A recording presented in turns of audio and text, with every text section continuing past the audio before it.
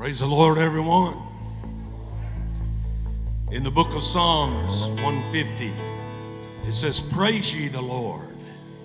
Praise God in his sanctuary. Praise him in the firmament of his power. Praise him for his mighty acts. Praise him according to his excellent greatness. Praise him with the sound of the trumpet. Praise him with the psaltery and harp. Praise him with the timbrel and dance. Praise him with stringed instruments and organs. Praise him upon the loud cymbals. Praise him upon the high-sounding cymbal. Let everything that hath breath praise the Lord. Praise ye the Lord. Let's praise him this morning. Welcome the presence of God into his sanctuary. Father, we thank you today. We magnify your name. We glorify your name.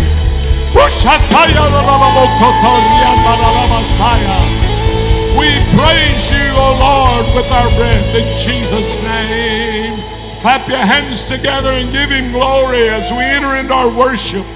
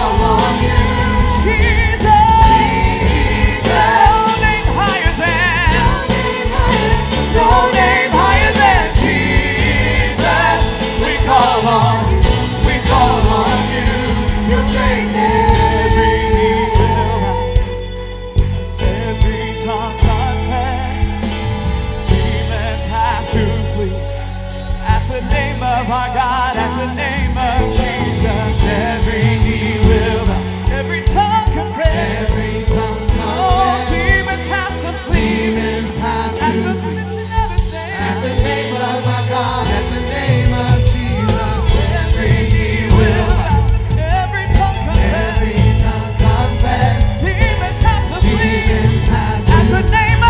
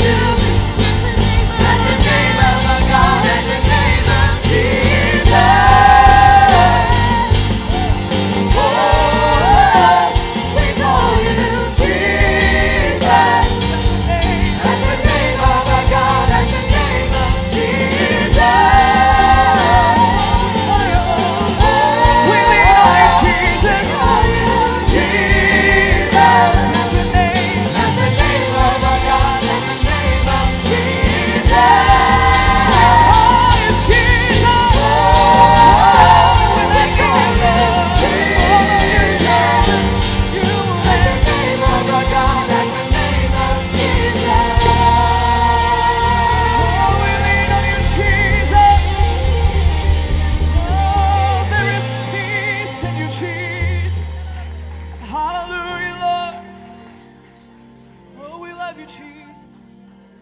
Oh, we love you, Jesus. Hallelujah, Jesus. Woo. Take me to the place, Jesus.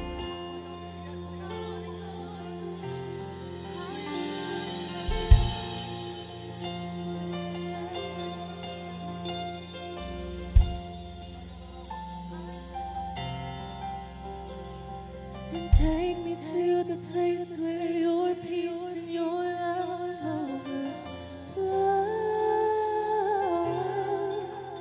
where my heart is set free from all shame and guilt, chains are undone.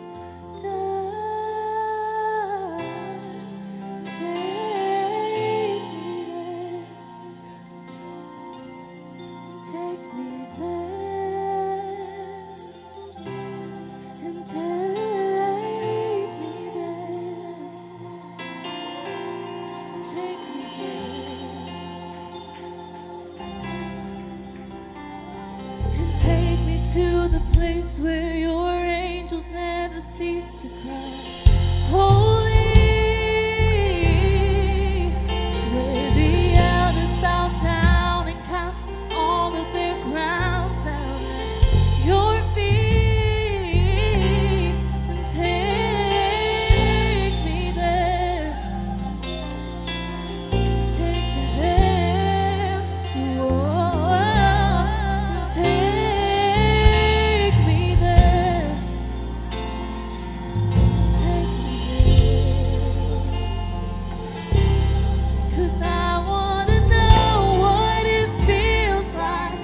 Heaven touches earth and I'm caught in between. And I wanna know what it feels like. The glory of the Lord to fall on me.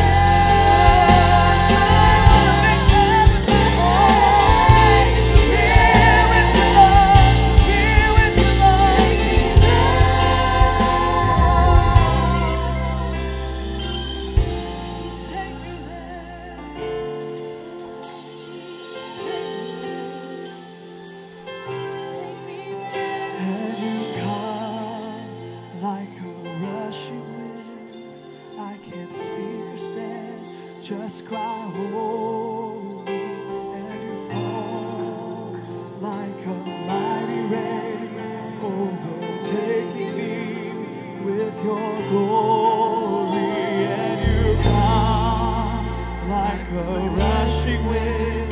I can't speak or stand, just cry holy, and you fall like a mighty rain, overtaking me with your glory, and you come like a rushing wind.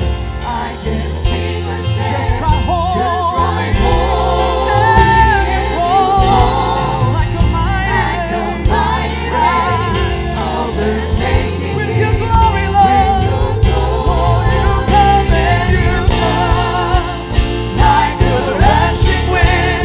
I can't speak or stand, just cry holy, and you fall like a mighty rain, overtaking me with your glory. You come like a rushing wind. I can't speak or stand, just cry holy. You are holy, Lord. You are mighty rain, overtaking me with your glory, and you come like a rushing wind. I can't speak or stand, just cry holy, and you fall like a mighty rain, overtaking me with your glory. I wanna know what it feels like. Heaven touches earth and I'm caught between. And I wanna know what it feels like. Glory of the Lord to fall on me. I wanna know what it feels like. Heaven touches earth and I'm caught in between. I wanna know what it feels like. Glory of the Lord to fall on me. Take me there. Yes, Jesus. Take me there. Take me there. Take me there. Take me there. Jesus, take me there.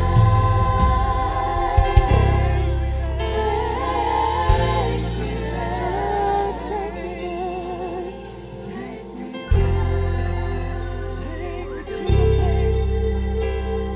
Take me to the place where your peace and your love overflows, where my heart is set free from all shame and guilt, chains are undone. Take me there. Take me there.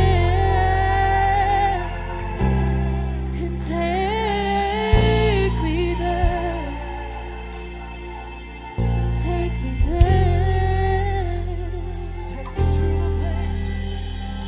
Take me to the place where your angels never cease to cry, holy.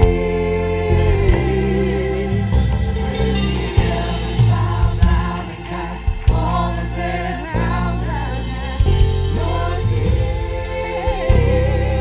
Take me there. Take me there. Take me there. Take me there. Take me there. Take me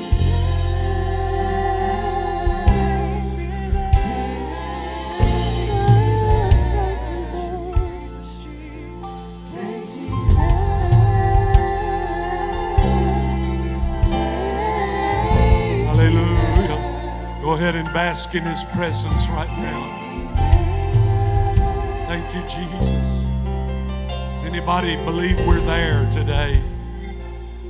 Many times we get in our minds thinking well, take me there. That's heaven. That's a New Jerusalem. That's going to be eternity. But I'm going to tell you where there is. It's in His presence. And the Bible said where 2 or 3 are gathered together in my name, Jesus said, there am I in the midst of them. And in the presence of the Lord, there's fullness of joy. At His right hand, there's pleasure forevermore. There's healing this morning. There's deliverance this morning because we are there in His presence. And where the Spirit of the Lord is, there's liberty. Why don't you take your liberty and magnify His name right now? Thank you, Jesus. Thank you, Jesus. Oh, God, we worship you, Lord. We worship you, Lord. We worship your name today. Thank you, Jesus. Thank you, Jesus. If you're able, you can return to your seats. We have a few announcements we want to make, but I'd like to share just a few moments with a testimony with you, because on this date, a year ago, I found myself not here, but in the hospital. I had been diagnosed with a tumor on my brain, cancer on my kidney. Well, take me there. I lost my visual where I could not drive, seeing double, severe headaches. One day I was working, doing fine. The next day I found out all of this. But I'm here to tell you, and I told one of the famous neurosurgeons in our area, Dr. Andrew Vazquez, he came in to explain what had happened. I looked at that young man in his 30s and I thought, man, the knowledge that guy has of the body blew my mind as he described what had taken place in my body. But I looked at him. He was sitting on a little stool about 3 feet from me. And I said, Dr. Boucher, I want to tell you that I'm putting my life in your hands as a surgeon, trusting your ability to do what you've learned to do. But I just want to inform you that there's a higher power, and His name is Jesus, and He's able. He's the one that's going to ultimately bring me through this. Whether I live or die, I'm going to win. It's a win-win situation. And I said, I appreciate what you're going to do, but He's the one that has the final say, and He's the ultimate healer. And he slid that little stool up next to me and patted me on the knee. He didn't have words, but the tears were in his eyes because he recognized there is a higher power. And I'm here today to declare to you that I've been told I'm cancer-free now, and I don't have that cancer anymore. I don't have that tumor in my brain anymore. I'm able to see and drive. I'm able to praise the Lord. I'm able to leap for joy. I'm able to worship His name because my God is here. Woo, hallelujah. The song says, take me there, but really it's right here in His presence, in the Spirit of the Lord, where there's deliverance and healing and salvation. Thank you, God. Why don't we just praise Him right now? Lift your hand and wave it to the Lord and thank Him for His mercy. God, we appreciate you so much. In Jesus' name. God bless you. You may be seated.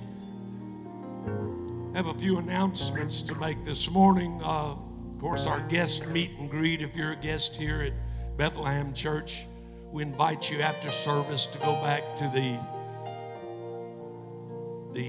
I forget, they used to call it VIP room. What's it called now? Discipleship room. And meet all of our leaders that be back there to greet you and got a few refreshments for you. We want to welcome you there. And also, we'd like you to, if you're watching us this morning online, make sure to hit the like and share button.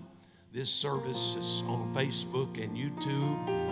And it is amazing new technologies that we're reaching literally a potential of millions of people across the web that are looking for something that'll change their lives. How many out here have found it and you're thankful that God has turned your life around? We want you to know there's a place for you here at Bethlehem Church. We have personal Bible studies. Sign up on the BC app or bethchurch.org. We have grow classes for all new members on Wednesdays, life groups. I've already started back or getting ready to in this next coming month, which is August, and already on us.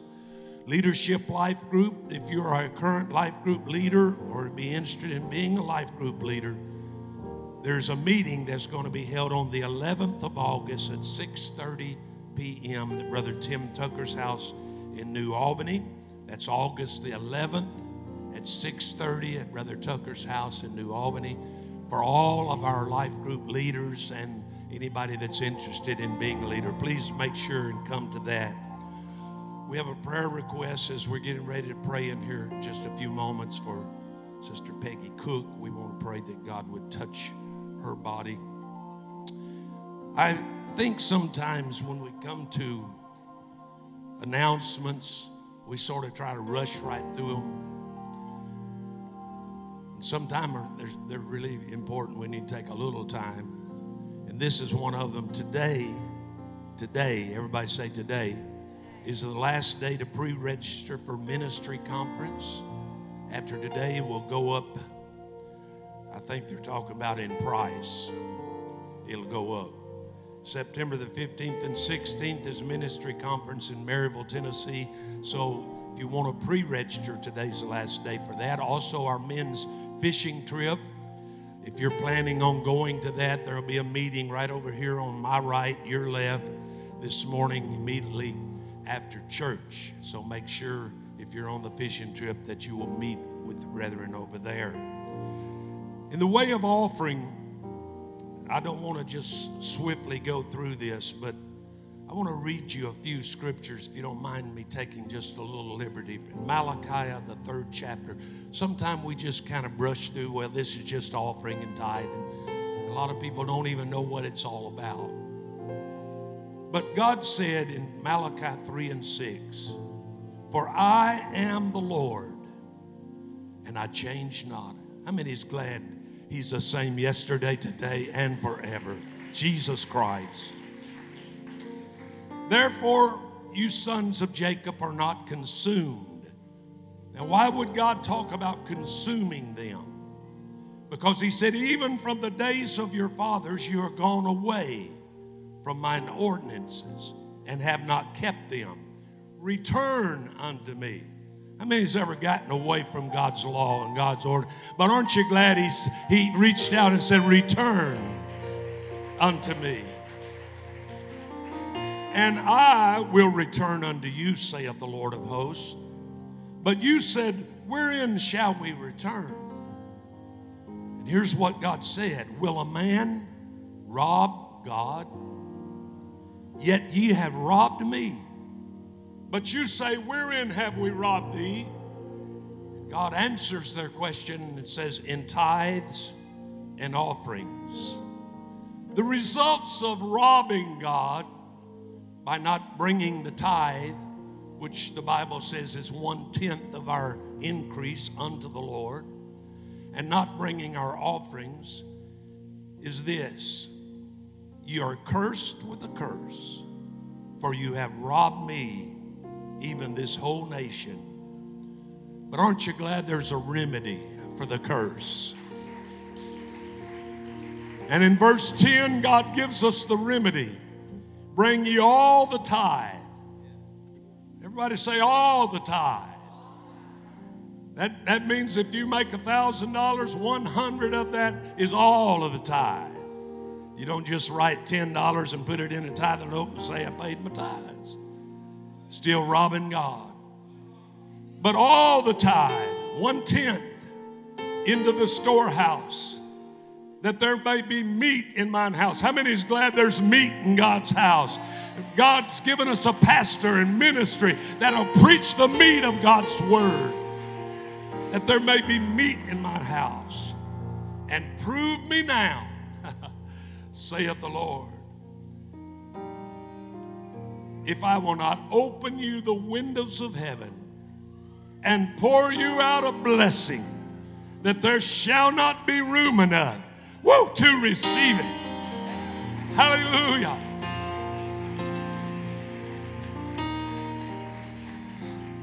If you want that kind of blessing, raise your hand and wave it a little bit. But that's not what's going to bring it. Just waving your hand. Bring your offering and your tithe, he said. And not only will I pour you out a blessing, that there'll not be room enough, he said, I will rebuke the devourer for your sakes, and he shall not destroy the fruits of your ground, neither shall your vine cast her fruit before the time in the field, saith the Lord of hosts. And all nations shall call you blessed, for ye shall be a delightsome land, saith the Lord of hosts. If you believe that, clap your hands unto the Lord today. Stand with me this morning. And we're going to have our ushers to come. If you have not received that blessing and that promise of God, search your heart and say and ask yourself this morning, have I been faithful to God in paying my tithes and offering? Because he is the Lord and he changes not. He still believes that same word is still real for us today. Father, we thank you for the opportunity to bring our tithe and offering into your house. We ask you to bless it now, Lord, and bless those that will obey your word, that curse will be left off from them, that devourer will be rebuked by you, and that they may be called blessed people from every nation in the earth. We thank you, God. We pray for healing for those that are sick, for deliverance, for ministry, oh God, to bless today through the word, that somebody will obey the gospel. And we'll give you the praise and honor for it today in Jesus' name. Clap your hands one more time unto the Lord. March around and bring your tithe and offering as the ushers direct you today.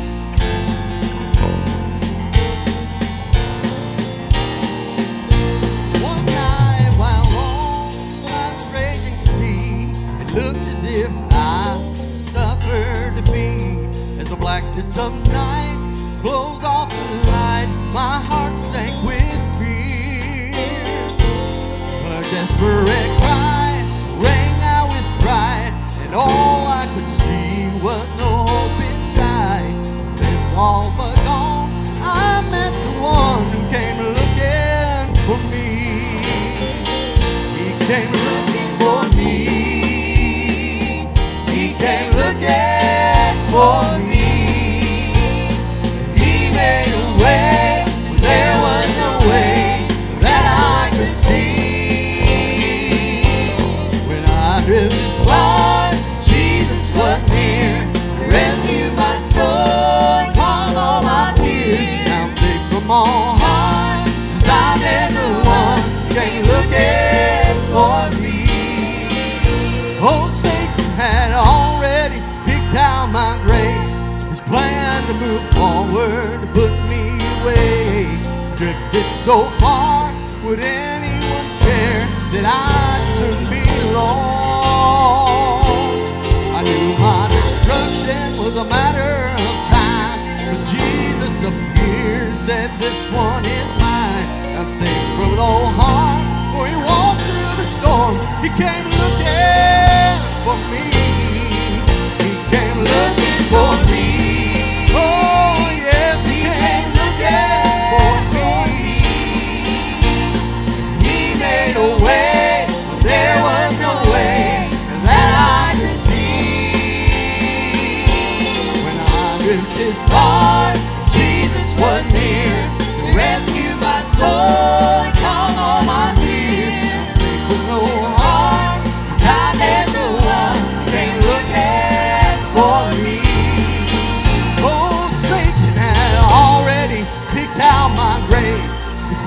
to move forward, to put me away. I drifted so far, would anyone care that I'd soon be lost?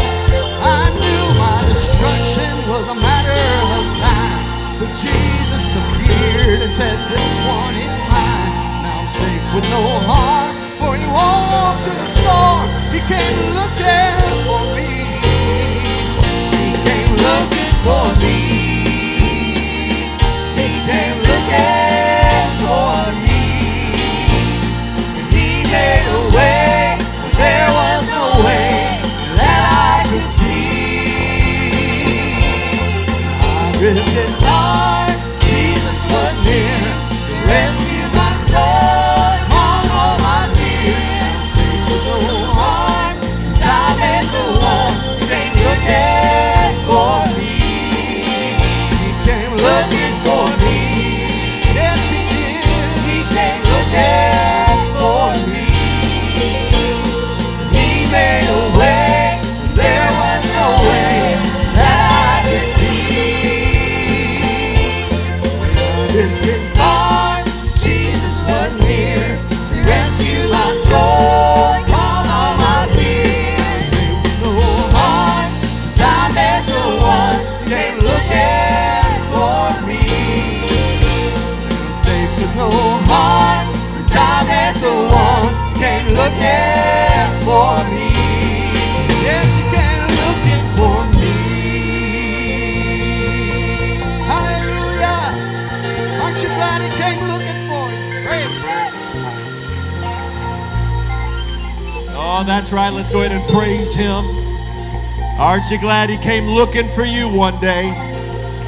Oh, that's right. Worship him. He's here looking for somebody right now. Thank you, Jesus. Hallelujah. That's right. Let's worship him. His presence is in this place. Hallelujah.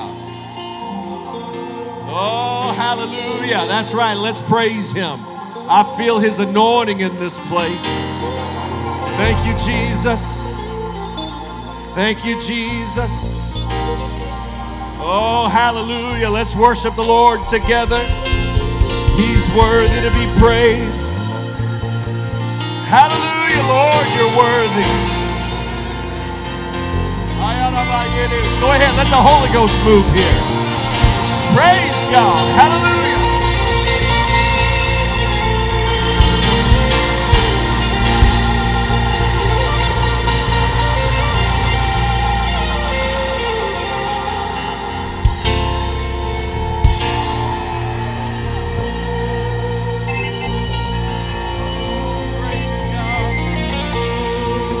Praise God, praise God. Everybody worship him. Amen. Worship is the gateway to his presence. And in his presence, there's fullness of joy. You can praise your way to victory today. You can praise your way to joy right now. Hallelujah. Thank you, Jesus.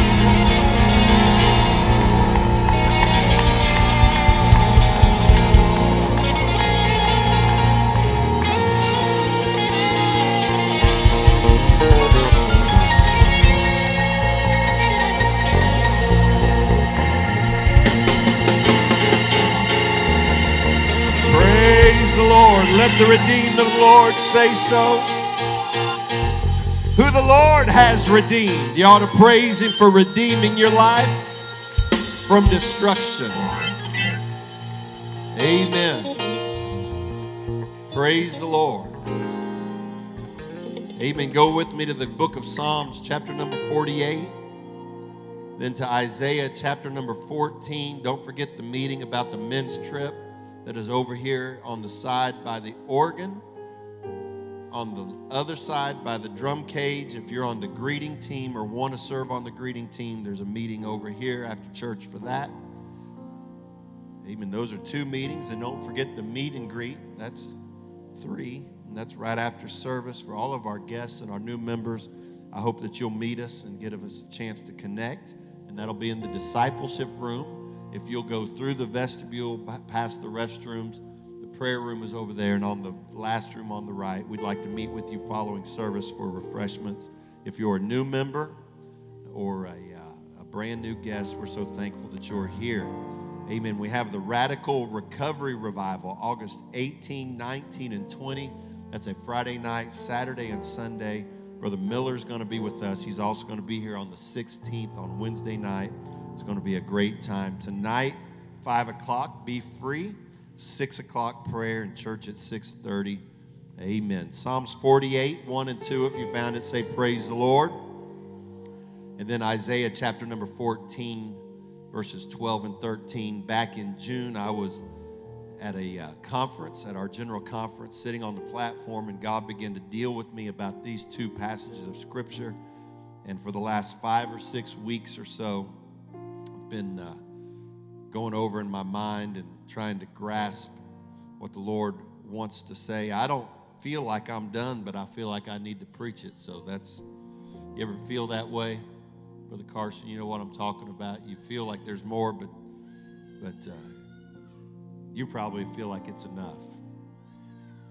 Psalms 48, 1 and 2. Great is the Lord, and greatly to be praised in the city of our God, in the mountain of his holiness. Beautiful for situation, the joy of the whole earth is Mount Zion on the sides of the north, the city of the great King.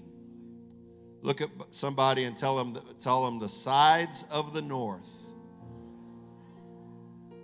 Beautiful for situation, the joy of the whole earth is Mount Zion on the sides of the north, the city of the great King. Who's the great King? Amen. Isaiah chapter number 14, verses 12 and 13. How art thou fallen from heaven, O Lucifer, son of the morning? How art thou cut down to the ground, which did weaken the nations? For thou hast said in thine heart, I will ascend into heaven. I will exalt my throne above the stars of God. I will sit also upon the mount of the congregation in the sides of the north. I will sit upon the mount of the congregation in the sides of the north. Psalms 48 said that Zion was the city of God, the mountain of his holiness on the sides of the north. And Lucifer said, I'm going to depose God, and I'm going to take his place in the sides of the north. I want to preach for a little while this morning on the battle for the sides of the north. God, I pray you help me to preach. I pray, God, let the spirit of revelation and understanding move in this place. The anointing of the Holy Ghost to destroy every yoke. God, I pray, Lord, that I would open my spirit to yours and my mind to yours and my heart to yours. I pray that you would confirm the word with signs following and reveal your glory in this place. God, I pray in the name of the Lord, I ask you to do your work in this place in Jesus' name. And everybody said amen. God bless you. You can be seated. Thank you for standing. Give the Lord a hand clap of praise.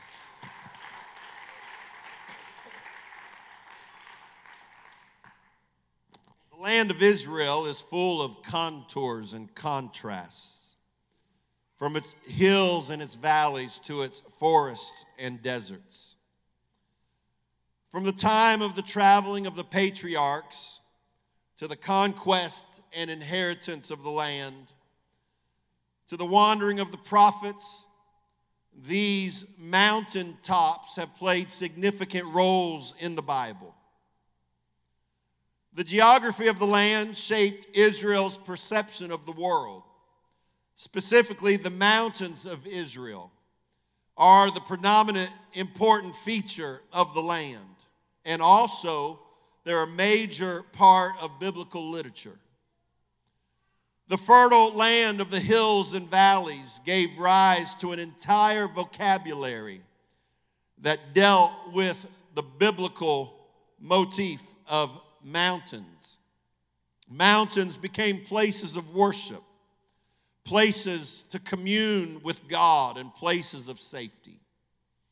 The mountains of the Bible, like Mount Hermon and Mount Moriah and Mount Nebo and Mount Pisgah and Mount Lebanon, Mount Sinai, Mount Carmel, the Mount of Olives, all are significant. The mountains of the Bible shows that mountains are overwhelmingly considered a positive feature of the land of Israel. They are something solid and permanent. Their height connotates authority. They are fertile and support life. What more desirable spot than a mountain could God choose for his earthly home? Mount Zion in Jerusalem is the seminal symbol in the sacred history of the Bible. The reality is that Mount Zion really is outflanked by the hills that surround it. Zion only rises 50 to 60 meters above the Kidron Valley. It's not the tallest of the hills that surround the city. Nonetheless, Mount Zion is acclaimed as Israel's most sacred mountain. God has chosen to be identified with Mount Zion. Psalms 76, 1 and 2. In Judah is God known. His name is great in Israel. In Salem, or Jerusalem, is his tabernacle, and his dwelling place is Zion. His dwelling place is Zion. God has chosen to dwell in Zion. The word Zion actually means, from its original language, it means a parched place or a dry place. I'm glad to know a God that is not afraid of dry places. He actually picked a place named Dry Place as his place to dwell. So don't let the devil tell you when you're in a dry place that God is far from you. You may be at the very habitation of God himself. God's not afraid of dry places. And I don't believe it was an accident, and I don't think that God does anything at random.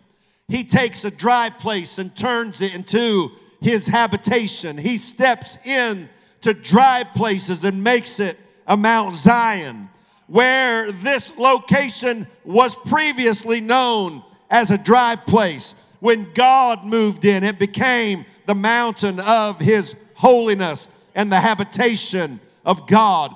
God is a God of the dry places and the deserts just as much as he is the God of the green, well-watered valleys. God is a God of all geography. Praise the Lord. He'll move into your dry place, and his presence will bring rivers of living water. I wonder if I have any witnesses today that you could say, when I came to God, I was as dry could be. But when I found him in an altar and the Holy Ghost filled my life, I was filled with rivers of water. And when I was a dry place, I walked in as dry as I could be, but I walked out with rivers of living water flowing out of my soul. He'll move into your dry place. John 7:37 through 39 said, at the last day, this is speaking of a great feast that the Jews would celebrate. In the last days, that great day of the feast, Jesus stood and cried, saying, if any man thirst, let him come unto me and drink. If you are in a dry place, if you're in a parched place, then come to me and drink. He that believeth on me, as the scripture hath said, out of his belly shall flow rivers of living water. And this spake he of the Spirit, praise God, which they that believe on him should receive, for the Holy Ghost was not yet given, because Jesus was not yet glorified. Jesus said the river of living water that will flow out of you is the Spirit, the Holy Ghost. I contend that when people really believe on Jesus like the Bible says, not like denomination says, not like man's religion says, not like Granny's church says, but when you believe like the Bible says, you will be baptized with the Holy Ghost, a river of living water flowing out of a life that was otherwise dry. I think we ought to lift our hands and thank God that God is a God that transforms the dry place into a place that flows with the Holy Ghost. Does anybody here say that's what happened to me? I came as dry as I could be. I came as empty. The world had taken every ounce of moisture out of my soul, and I didn't know if I could make it another day. But when I found Jesus and he found me, out of my belly there came a river of living water called the baptism of the Holy Ghost. Amen. Praise God. I believe the Bible teaches we need the Holy Ghost. The Bible says without the Spirit of the Lord, we are none of his. The Bible said it's that Spirit inside of us that's going to raise us up. But not only does the Bible teach us that we need the Holy Ghost, the Bible says the Holy Ghost is a gift. Amen. You shouldn't just want the Holy Ghost because you have to have the Holy Ghost. You ought to want the Holy Ghost because it's a gift from God, and it's the best gift. Amen. The Bible said that God gives good gifts, and he said that the Holy Ghost is the greatest gift that you can get. Somebody ought to say, God, if it's a great gift from you, then I want it. I've come to tell you, God wants you to be baptized with the Holy Ghost in this place. Somebody ought to say, praise the Lord. Jesus said his Spirit poured out would flow like rivers of living water. And so it was. Because in the upper room in Acts chapter number 2, that upper room is actually situated on the top of Mount Zion in Jerusalem. And this upper room where there were 120 gathered together on the day of Pentecost in Acts chapter number 2, God poured out the Holy Ghost. The Bible said in Acts 2, 1 through 4, that when the day of Pentecost was fully come, they were all with one accord in one place. And suddenly, everybody say suddenly.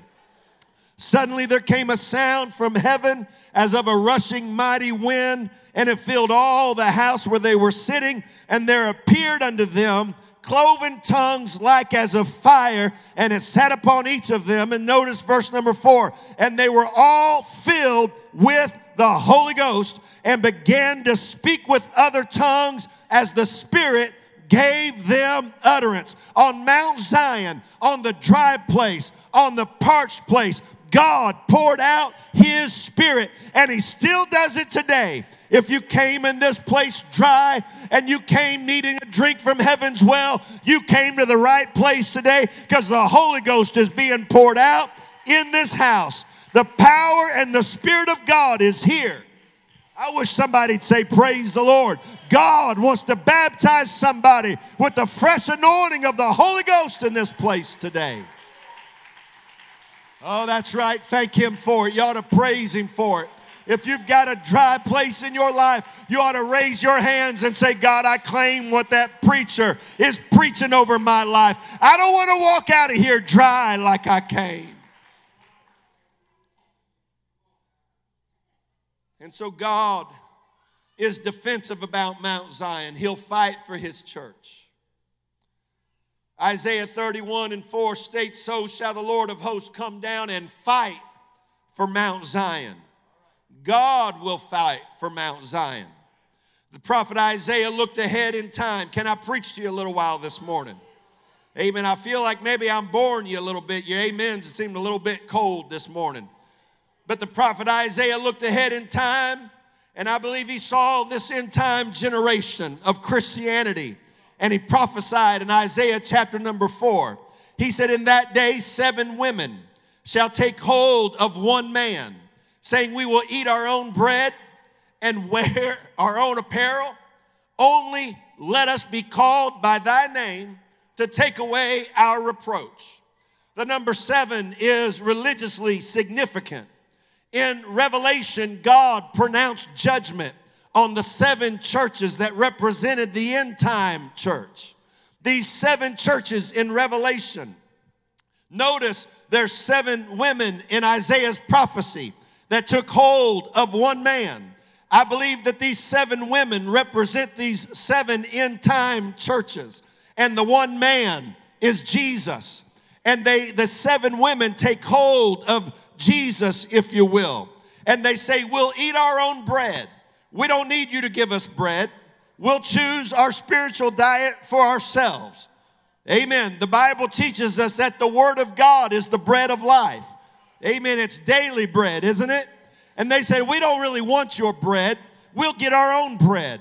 We don't need you to send a pastor to preach to us and tell us what we'll just do what we want to do. We'll get our own word from God and we'll eat our own bread.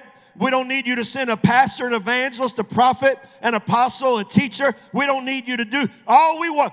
We don't need that from you. Don't give us another sermon. We'll eat our own bread. And not only will we eat our own bread, but we'll wear our own apparel. We don't need you to tell us what to eat, and we don't need you to tell us what to wear. We'll decide for ourselves how we want to present ourselves and how we want to dress. We won't wear anything that identifies ourselves with you. We won't wear anything that will let people know that we're with you. We'll decide our own apparel. We don't want your bread and we don't want your apparel. All we really want from you is we want your name. Just give us your name. We want the power of your name. We want the authority of your name. We want the healing in your name. We want the anointing of your name. But we don't want your bread or apparel. Just let us have the power of your name. And that's the spirit of this end time church. Don't preach to me stuff I don't want to hear, and don't tell me how I'm supposed to dress myself and present myself. Just give me your name when I want it. Let me live how, you don't want me to preach this, but I'm going to preach it anyway. Let me live however I want from Monday through Saturday, and when I come on Sunday, then give me your name. When I'm almost in a wreck and I call out your name. When I need something right, when I get a bad report and I need your name. But otherwise, don't bother my life at all. Oh, God. Oh, Lord, I know that's the spirit of this end time church. Amen. Don't preach to me about giving. Don't preach to me about holiness. Don't preach to me about changing my lifestyle. Don't preach to me about sin. Just let me show up and get a good little blessing and get the power of your name, and you leave my bread and you leave my apparel alone. But the Lord looked ahead and he said, there's a problem with that kind of mentality. There's a problem with the kind of Christianity that only wants the blessings without the responsibility. Just give me the power of your name, but don't change the way I have to live at all. Let me do what I want, go where I want, live how I want. Oh, God. The spirit of this end time church that we're living. You know I'm preaching you the truth. You may not like what I'm preaching, but you know I'm preaching the truth.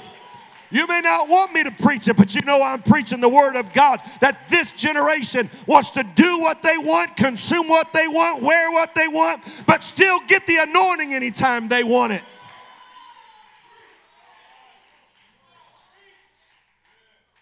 Say, well, what's that got to do with your message? Well, let's read another verse. Just 2 verses later, Isaiah 4:3. And it shall come to pass that he that is left in Zion and he that remaineth in Jerusalem shall be called holy, even every one that is written among the living in Jerusalem. The prophet of God said, there's going to be some that they don't want the bread and they don't want your apparel. But in Zion, there's going to be some that remain in Jerusalem. And those people are going to be holy. They're going to stick out from everybody else around them. They're going to be different than those 7 women that want to wear their apparel and eat their own bread. But there's going to be a remnant in Zion, in the city of God, that shall be called holy. Can I tell you that even in 2023, that God's church is a holy church, and God's people are a holy people. Amen. I know it's not popular in some circles, but I still believe it's powerful and it's popular in the eyes of God. There's something about a group of people that says, God, I don't want my own bread and I don't want my own, I want everything. And God said the people that stay in Zion are going to be holy people. When we come to God, we are filthy with sin, stained by this world. We, like the prodigal son, stained by the pig pen of this generation. The wicked world we live in leaves its filth on our minds, in our heart, in our spirit. Amen. Don't tell me that it's not true. The Bible said that Lot's righteous soul was vexed from day to day, not by partaking and doing, but by seeing and hearing. Just being in this world leaves a residue of sin. Have you ever gone someplace in this world and you walk out and you just feel like you're dirty? You didn't do anything. Am I wrong? Am I missing something, or am I right? That you didn't do it, you didn't say it, but just by being around it, you feel like your soul is vexed, and you got to have a good old-fashioned prayer meeting just to get your spirit right. This world leaves a residue on people, and let alone if we just passing through feel that way, what does it do to the people that dwell in sin on a regular basis? But here's what the very next verse of Isaiah 4 said. When the Lord shall have washed away the filth of the daughters of Zion. He said God is going to wash away the things of this world. If you feel burdened by the things of this world, I've got good news. We've got a God that washes in Zion. Hallelujah. We've got a God that still cleanses people from the sin of this world. We've got a God that will still purge your conscience from dead works so you can serve God. You don't have to be a slave to what happened in your life 10 years, 20 years ago. You don't have to be a slave to the sins you committed last week. You can be washed in Zion. Thank God for the city of our God. Hallelujah. When the Lord shall have washed away the filth of the daughters of Zion. Look at verse number 5, the very next verse. And the Lord will create upon every dwelling place of Mount Zion and upon her assemblies. That word assemblies is the Hebrew word that means something that is called out, or a group that is called out. The New Testament Greek word is the word ecclesia, which means the called out ones. It's translated in the New Testament as the word church. He said, in every place on Mount Zion, upon her assemblies, wherever there are people who are called out, there's going to be a cloud and smoke by day and the shining of flaming fire by night, for upon all the glory shall be a defense. God says that for the people that are in my church, in the day when the sun is shining bright, I'll be a cloud for them. And at night when it's dark and cold, I'll be a burning fire for them. And I will be a defender for Mount Zion. Can I tell you that if you're in the church, you can just throw your head back and say, God, you're going to make a way. No matter what I'm dealing with, you're going to make a way. Hallelujah. On the called out ones. Psalms 48:1, great is the Lord. I'm trying to hurry. Amen. Brother Steve was telling me that he came in last night. Brother Steve Cottrell, they were having their women's get together, and I guess he wasn't invited. And so while they were having their get together, he came in here in the sanctuary and prayed. And he hears me when I say my clock, like right now I've been preaching 22 minutes and 22 seconds. And he said he came up here looking for my clock because he was going to steal it. And so he said, so when I scared him this morning again, and he said, where's this clock you talk about? And so I showed it to him on my phone. He said I was going to take it. So he wants me just to preach. So if I get long-winded, blame him. Let me take that back. I said that wrong. When I get long-winded, not if. It's not a question of if. Psalms 48:1, great is the Lord. How many believe that? How many believe that God is great? I believe he's greater than this end-time spirit. I believe he's greater than the sin of this world. I believe he's greater than the political situation, the economic situation, the cultural situation. I believe he's greater than the devil and every demon in hell. He's greater than every addiction. He's greater than every fault, greater than every failure, greater than every disease. He's greater than depression. He's greater than anxiety. He's greater than pain. God is great. Great is the Lord. Somebody needs to say, great is the Lord. Sometimes you need to open your mouth and you need to speak, great is the Lord. You got to tell yourself that God is greater than my obstacles. He's greater than my trials. Great is the Lord. Well, what do you do with the great God? When you have a great Lord, what are you supposed to do about it? And greatly to be praised. Hallelujah. When you've got a great God, he deserves great praise.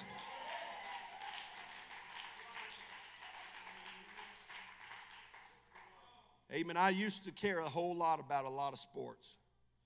I don't care. I don't care if the NBA folded. I'd be okay with it. I wouldn't miss it for 1 second. I don't know that I've watched or paid attention to the NFL in years. I really don't care about it. If it went away, I'd be all right. Some more people might not leave church so early during football season. I don't really care about it. But maybe one of the reasons that I don't care about it like I used to is because every team I like is terrible.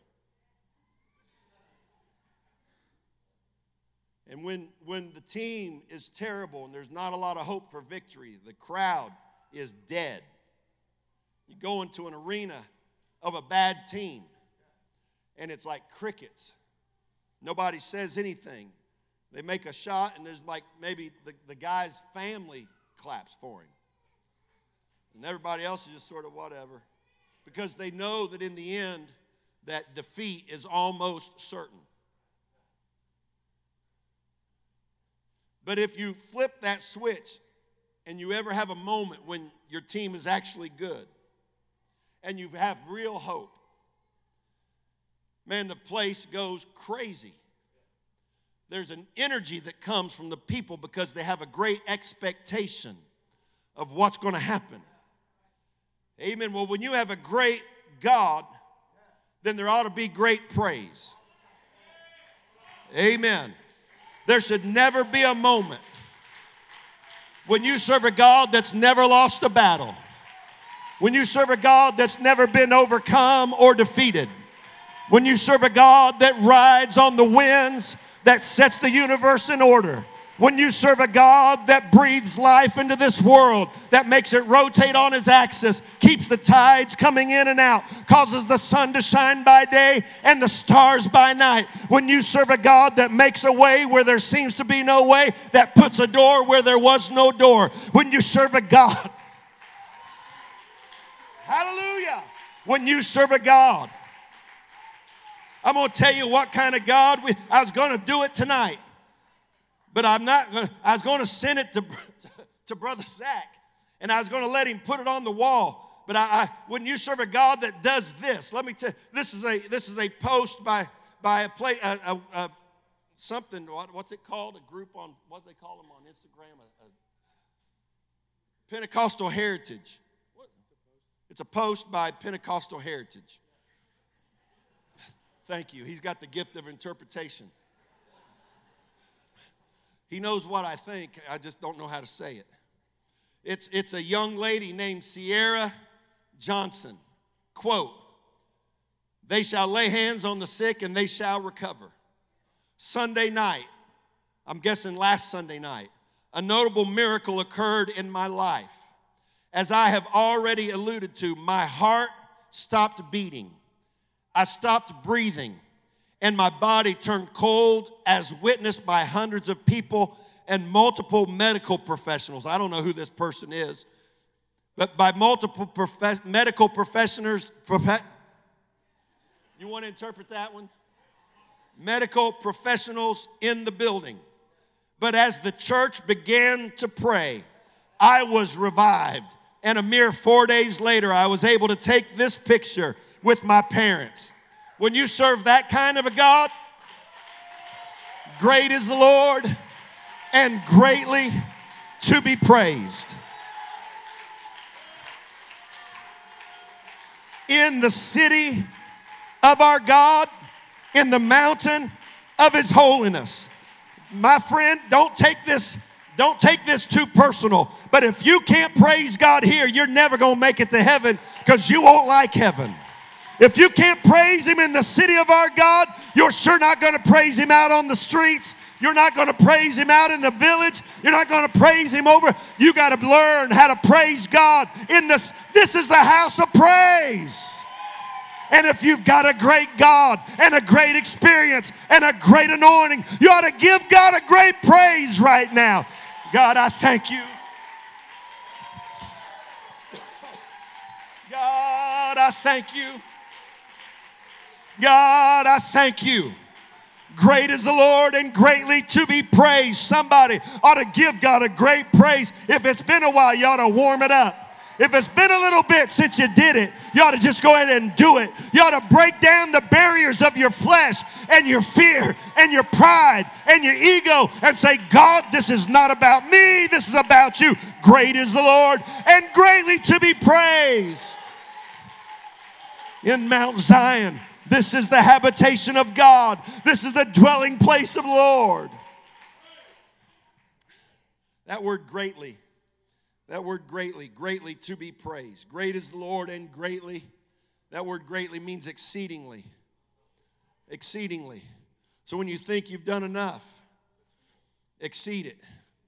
It says much might. If you're not giving God much might, you're not really greatly praising him. If you give him just a little might, just a laid back might, just a golf clap might, just a regular praise, not an exceeding praise. That's not good enough. The Bible says great is the Lord and greatly. A much might praise with force, in abundance, to a great degree. I learned a new word today from the Hebrew dictionary. It says exceeding with muchness. I didn't know muchness was a word. Muchness. With muchness. I didn't have any idea. Did anybody here know that muchness was a word? It is. If you didn't know it, it is. If it's in the Hebrew dictionary, then by God, Jeremy Lang says it's the truth. I believe, brother. With muchness. If I just give God a praise, but it doesn't have exceeding with muchness, it's not a great praise. But the Bible says, great is the Lord and greatly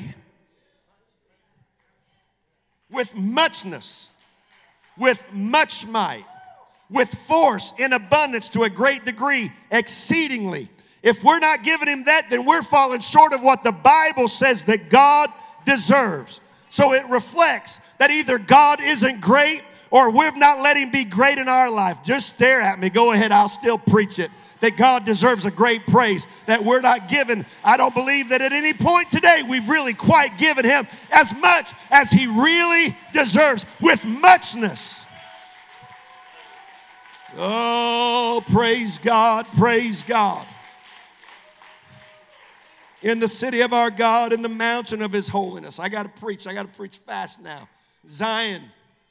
The Bible said it's the mountain of his holiness. Zion is the mountain of his holiness. In other words, Zion is a place where holiness should be on display, where holiness cannot be hidden, where holiness is not just a mere side factor, but it's enough of a difference that the whole mountain is declared by holiness. Zion is different from Mount Gerizim or the Samaritan's mountain or Baal's mountain.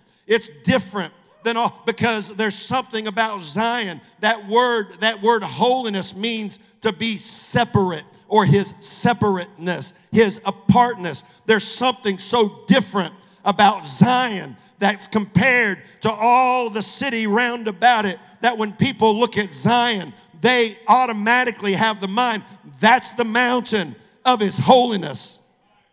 Can I tell you that when the world looks at the church and sees no difference,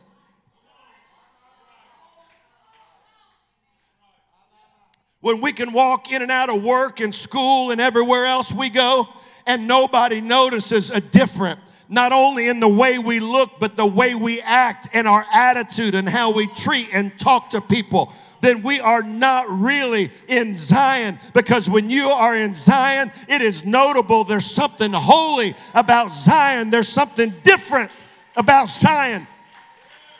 Oh, hallelujah. I said it a while ago, I'll say it again, that God's church is a holy church, and God's people are a holy people because our God is holy.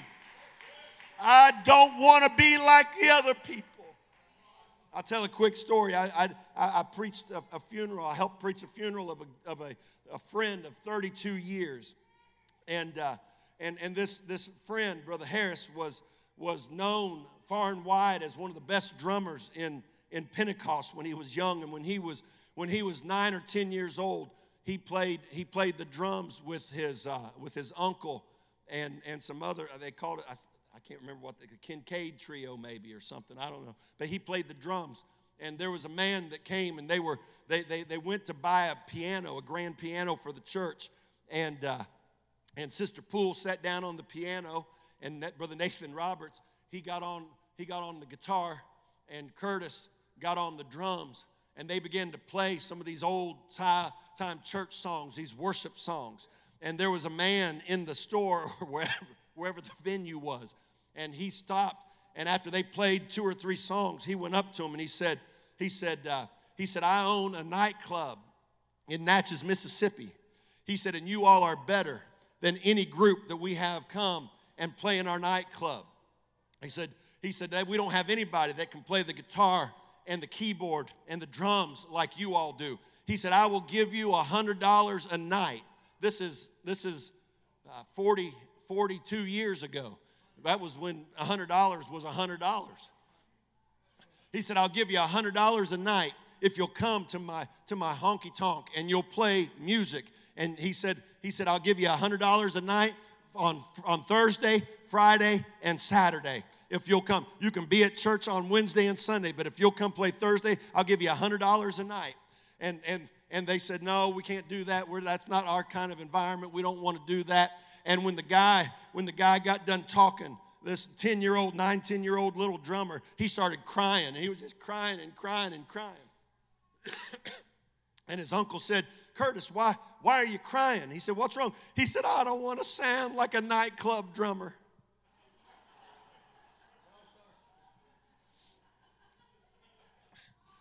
I'm telling you, when God gets a hold of your heart, you don't want anything to do with this world. There's something. I know this generation wants to fit in with the world and be like everybody else, but now Zion says, God, change me so radically that I don't fit in anywhere else but in Zion. Let me tell you, if you've got talent, your talent wasn't meant to be spent in a nightclub or somewhere. It was spent to be spent in the church. You're not supposed to be singing in a honky-tonk. You're supposed to be singing in a choir. Your talents and abilities are not meant to be spent on this world. You're supposed to be spiritual Zion. I wish somebody'd help me preach right now. I know I'm preaching against the spirit of this age, but somebody's got to preach it to us. Somebody's got to say there's got to be a difference. I'm not saying it with pride. I'm saying it because I'm thankful that God has made the church holy. Beautiful for situation. Zion is only beautiful because of how it's situated. If Zion comes down from where it's supposed to be, then Zion is no longer beautiful. It's only beautiful because how it's situated. It's the joy of the whole earth. Is Mount Zion on the sides of the north, the city of the great king. There's no way I'm going to finish this sermon this morning. He said it's beautiful for its situation. Zion's beautiful because it's situated. Now notice what the verse before said. Great is the Lord and greatly to be praised in the city of our God, in the mountain of his holiness. The writer said Zion is situated where there's praise and where there's holiness. And it's beautiful because of its praise and because of its holiness. And if Zion ever loses its praise or its holiness, then it's just another hill. Let me go ahead and make two sides of an argument mad at me right now. Because there's some churches that they praise God like crazy. It's wild, but they have no holiness whatsoever. And there's some churches, they have holiness so far down, they have holiness so down, but they're as dead and mean-spirited as anybody else. But if you really want to be God's church, you got to have praise and holiness. It's not enough to be holy and dead, and it's not enough to shout and be dirty. Praise God. Let my charismatic brothers be mad at me, and let my everything is a sin brothers be mad at me. But let me preach the word that Zion is beautiful because of its praise. And it's, don't ever let Bethlehem become a dead church. God, don't ever let Bethlehem become a dead church. I get tired of them people going down in that altar all the time. It just makes the service last longer. They don't have to come down there all the time and carry on like that. You better shut your mouth about praise, because that's what keeps Zion beautiful. You better not make fun of a worshiper. You better not make fun of a praiser. You better say, thank God that somebody keeps the beauty in Zion. And you better not make fun of our young people and our older people that live a holy life and say, it don't take that. You don't have to do all. You better shut your mouth, because you're about to diminish Zion. If not beautiful, if it's not holy, and it's not beautiful if there's not praise.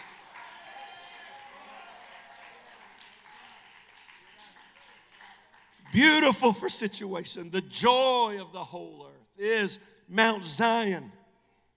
On the sides of the north, the city of the great king. On the sides of the north, God is known, it says in verse 3, God is known in her palaces for a refuge. Zion is a refuge because of the presence of God. It's a place where the addict can come and find a refuge. Sister Billie Jean, after you got done giggling on the morning show this morning, and you started talking about how when you and Michael came to church and how the church loved you and reached out to you. But not only that, but now you're doing it to everybody that you can. Amen. Thank you. Because it's a refuge. It's a refuge where people. I was thinking about y'all even before I watched the morning show, because these two people, they get here early. I mean, they get here. They must have the most horrible bed in all of Mississippi, because they can't wait to get out of it and get over here. They're so early. But you're not as early as I am.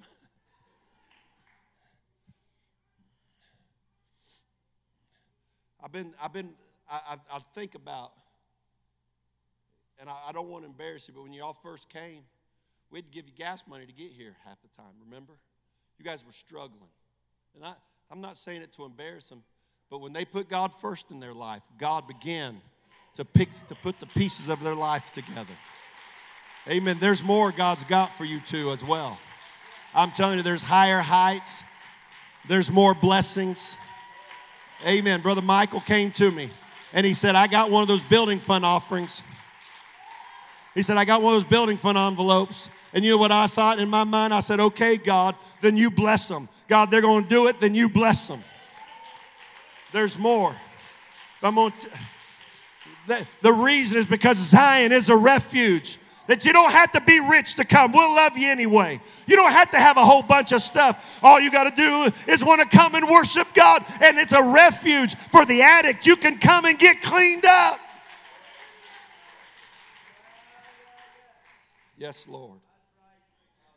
I'm coming to a close here. Psalms 48, 12 and 13. It says, walk about Zion. I'm not going to get done, Bishop. I'm giving up on that part of it. Walk about Zion. He said, here's what you need to do. He said, you need to go on a little bit of a walk. You need to walk around Zion a little bit.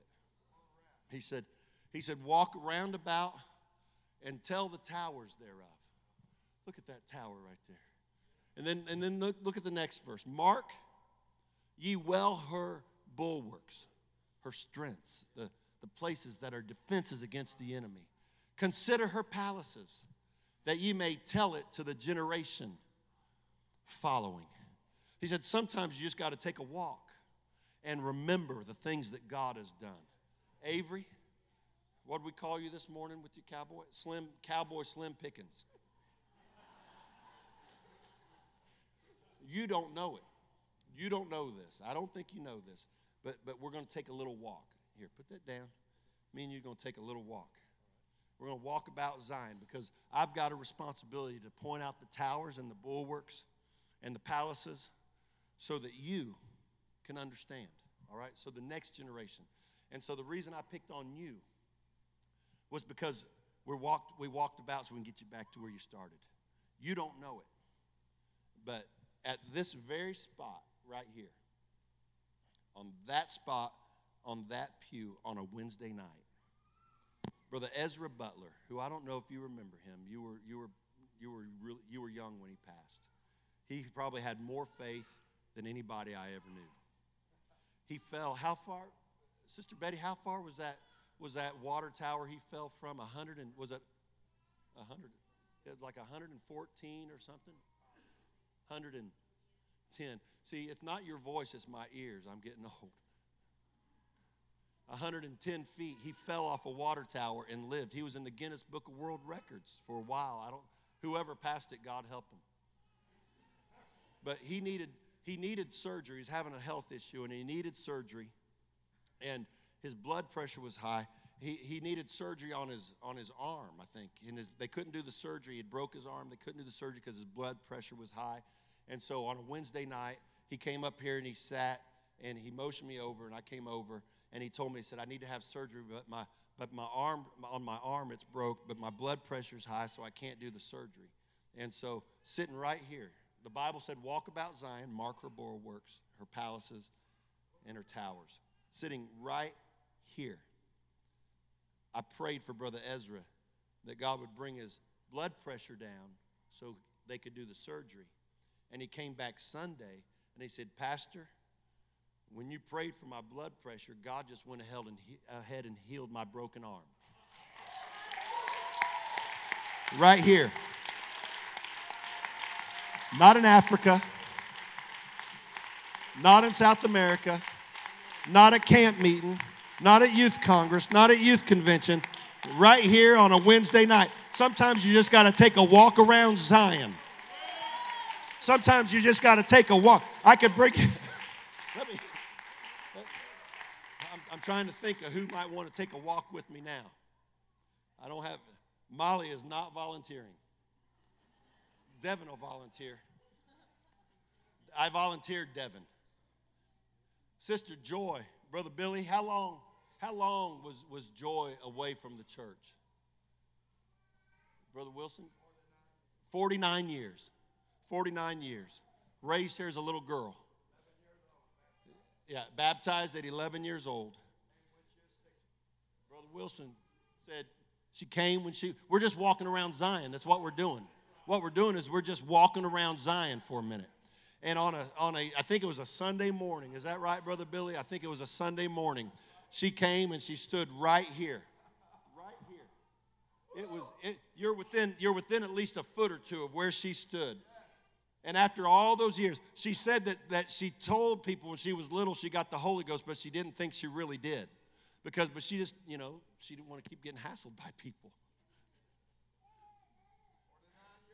49 years later, she came and stood right here. And God baptized her with the Holy Ghost. And I don't know if there was a person that had more joy until the day she died. All we're doing right now is we're taking a little walk around Zion. The sides of the north. What we're talking about is the place. The places where God has delivered and set free and healed and worked miracles. Amen.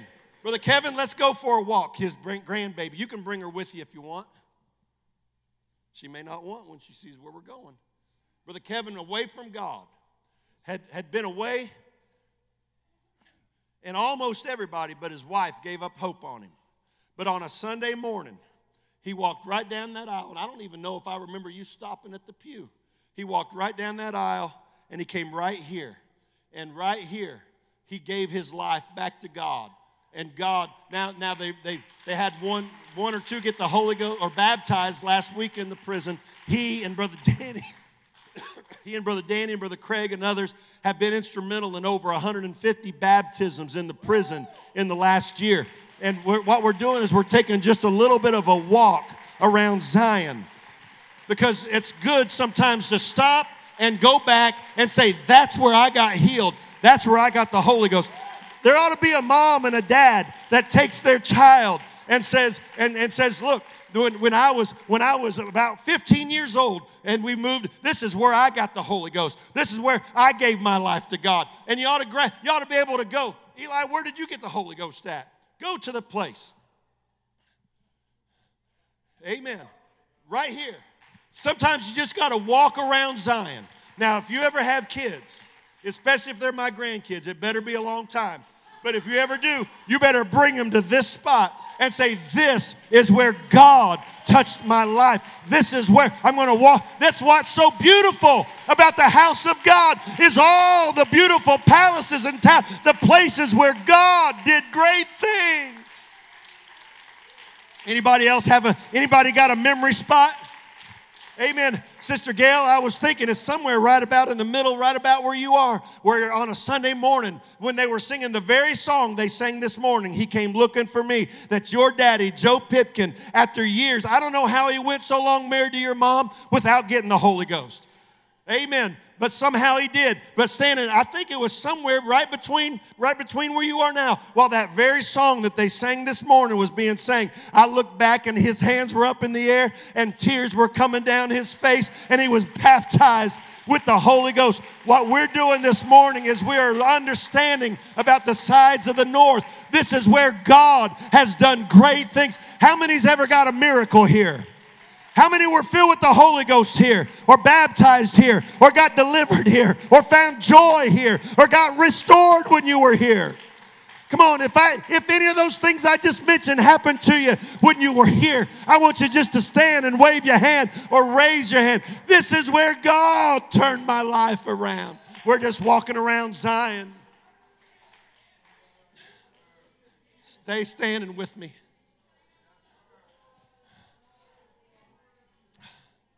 He said, walk around Zion, go, so you can tell it to the next generation.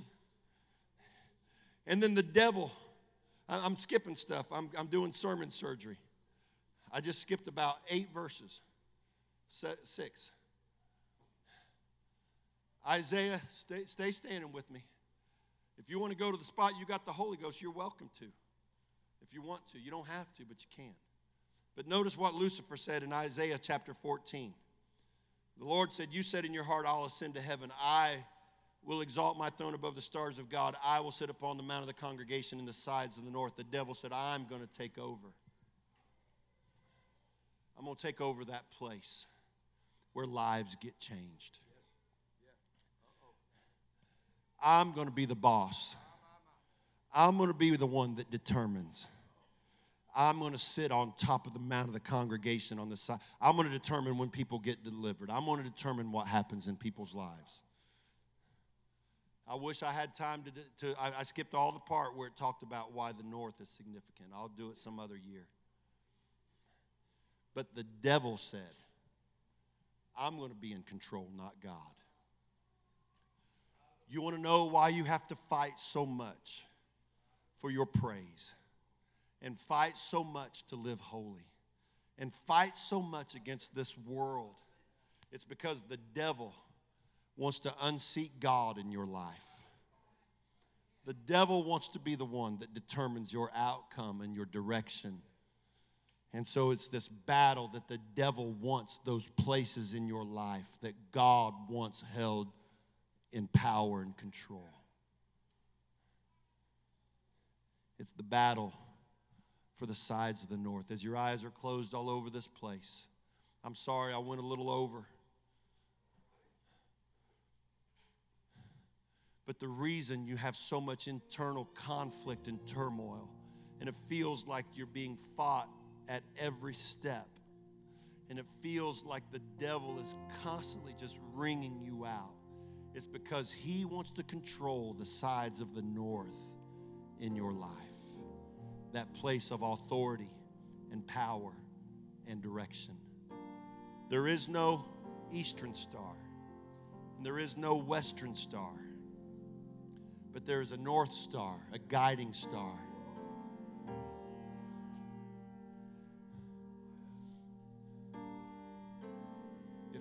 If you ask a child, where's heaven? What they going to do? The problem is the way the world turns, every second that goes by, you're actually pointing to a different spot. 12 hours later, you're pointing the exact opposite direction as you were. But if you point north, which I think is this way, in 10 years, if you're pointing that way, it's still north. And in 1,000 years, it's still north. The devil, really what he wants is control of the direction and the guiding principles of your life. It's the battle for the North Star, for the north in your life. Not the North Star, the north, the direction. But look, I'm sorry I didn't get to preach all that. I got long-winded trying to shake you all up a little bit. And I didn't get to preach a lot of that stuff that explains the power of the north in the Bible. But what I really wanted to do was let you know that that's why your struggle is so intense. That's why sometimes you feel like you're losing your mind, or you feel like no matter how hard you press, you can't get through. It's because the devil has determined, I'm going to take the sides of the north.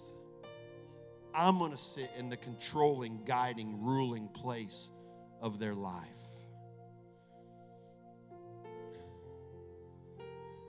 But great is the Lord, and greatly to be praised. And so the word of God says, let Mount Zion rejoice, and let the daughters of Judah be glad. Because in the end, if you'll hold on, you've got victory. As your eyes are closed again, let me just ask you, if I've addressed some stuff that you've wondered lately. You've been curious, why am I in such a battle? Why is it so difficult? Why have I had to fight so hard?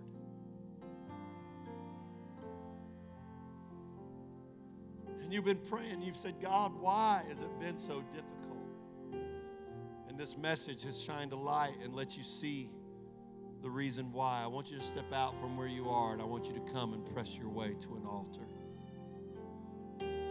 It's the battle for your north. It's the battle for the sides of the north. It's the battle for your holiness. It's the battle for your praise. It's the battle for your victory. It's the battle for your joy.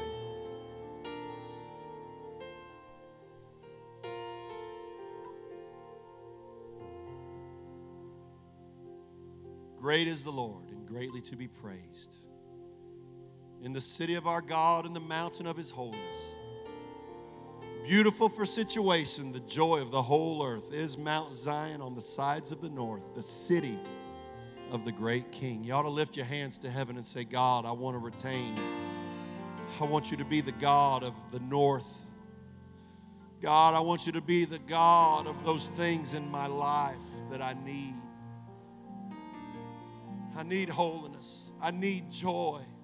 I need praise. Come on, you ought to talk to God. God's come to give somebody strength. Why don't you lift your voice and talk to him? He's here to be your restoring God. Oh, thank you, Jesus. Now I understand why he's fighting me so hard. Now I understand why I've had to fight so much. It's been the battle for the north side. It's been the battle for Mount Zion. The devil's trying to unseat the God of my life. He wants to take control. He wants to take control of my worship and my prayer and my lifestyle. But God, you're great. Come on, lay your hand on somebody close to you. There's peace here. I want you to pray one for another. There's peace here.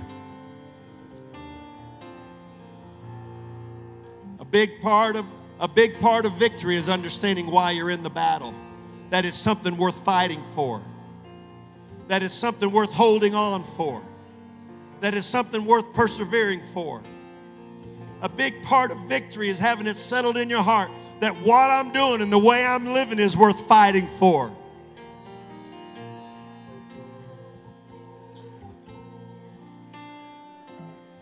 That's right, go ahead. That's right, men, pray. That's right, men, pray.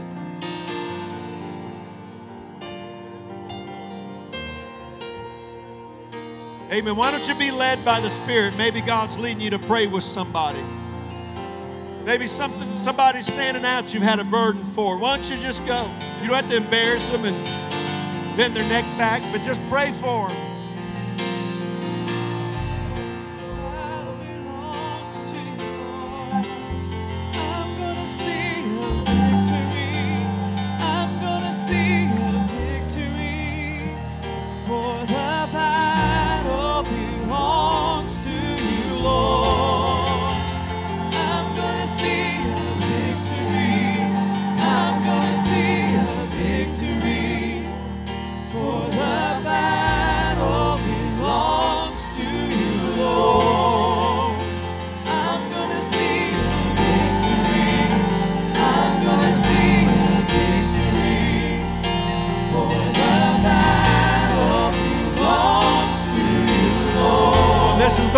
This is the moment right now that God's been driving to. You ought to open your spirit up and say, God, touch me with the fresh anointing right now. God, touch me with restoration. Let the Holy Ghost fall here. That spirit of that river of living water to water my dry place.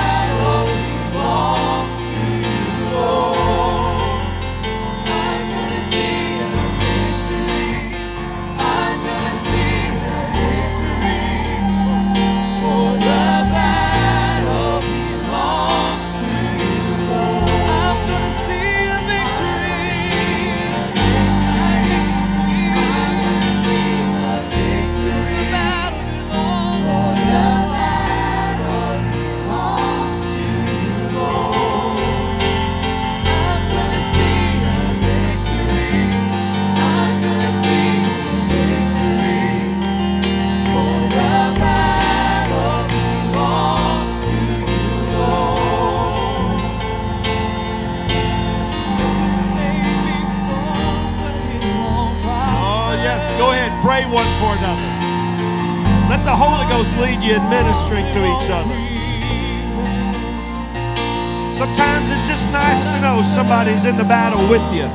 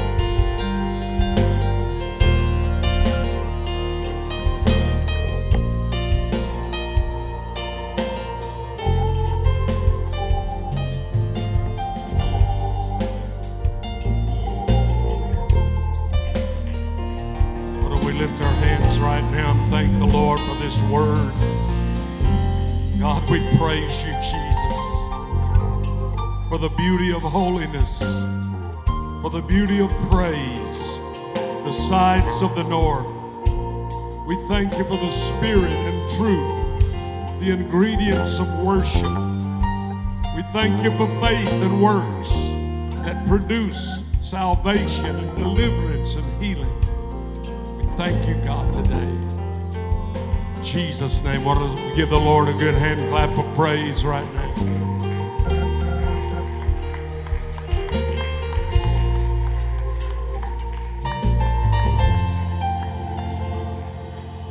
Praise God. We'll remind everyone that men's trip, fishing trip, are meeting over here by the organ. The greeting team meeting over here by the drums. Meet and greet is in the discipleship room. Also, we have a special request for Ricky Lee Ferguson in stage 4 cancer. But we know a God that can heal no matter what stage it's in.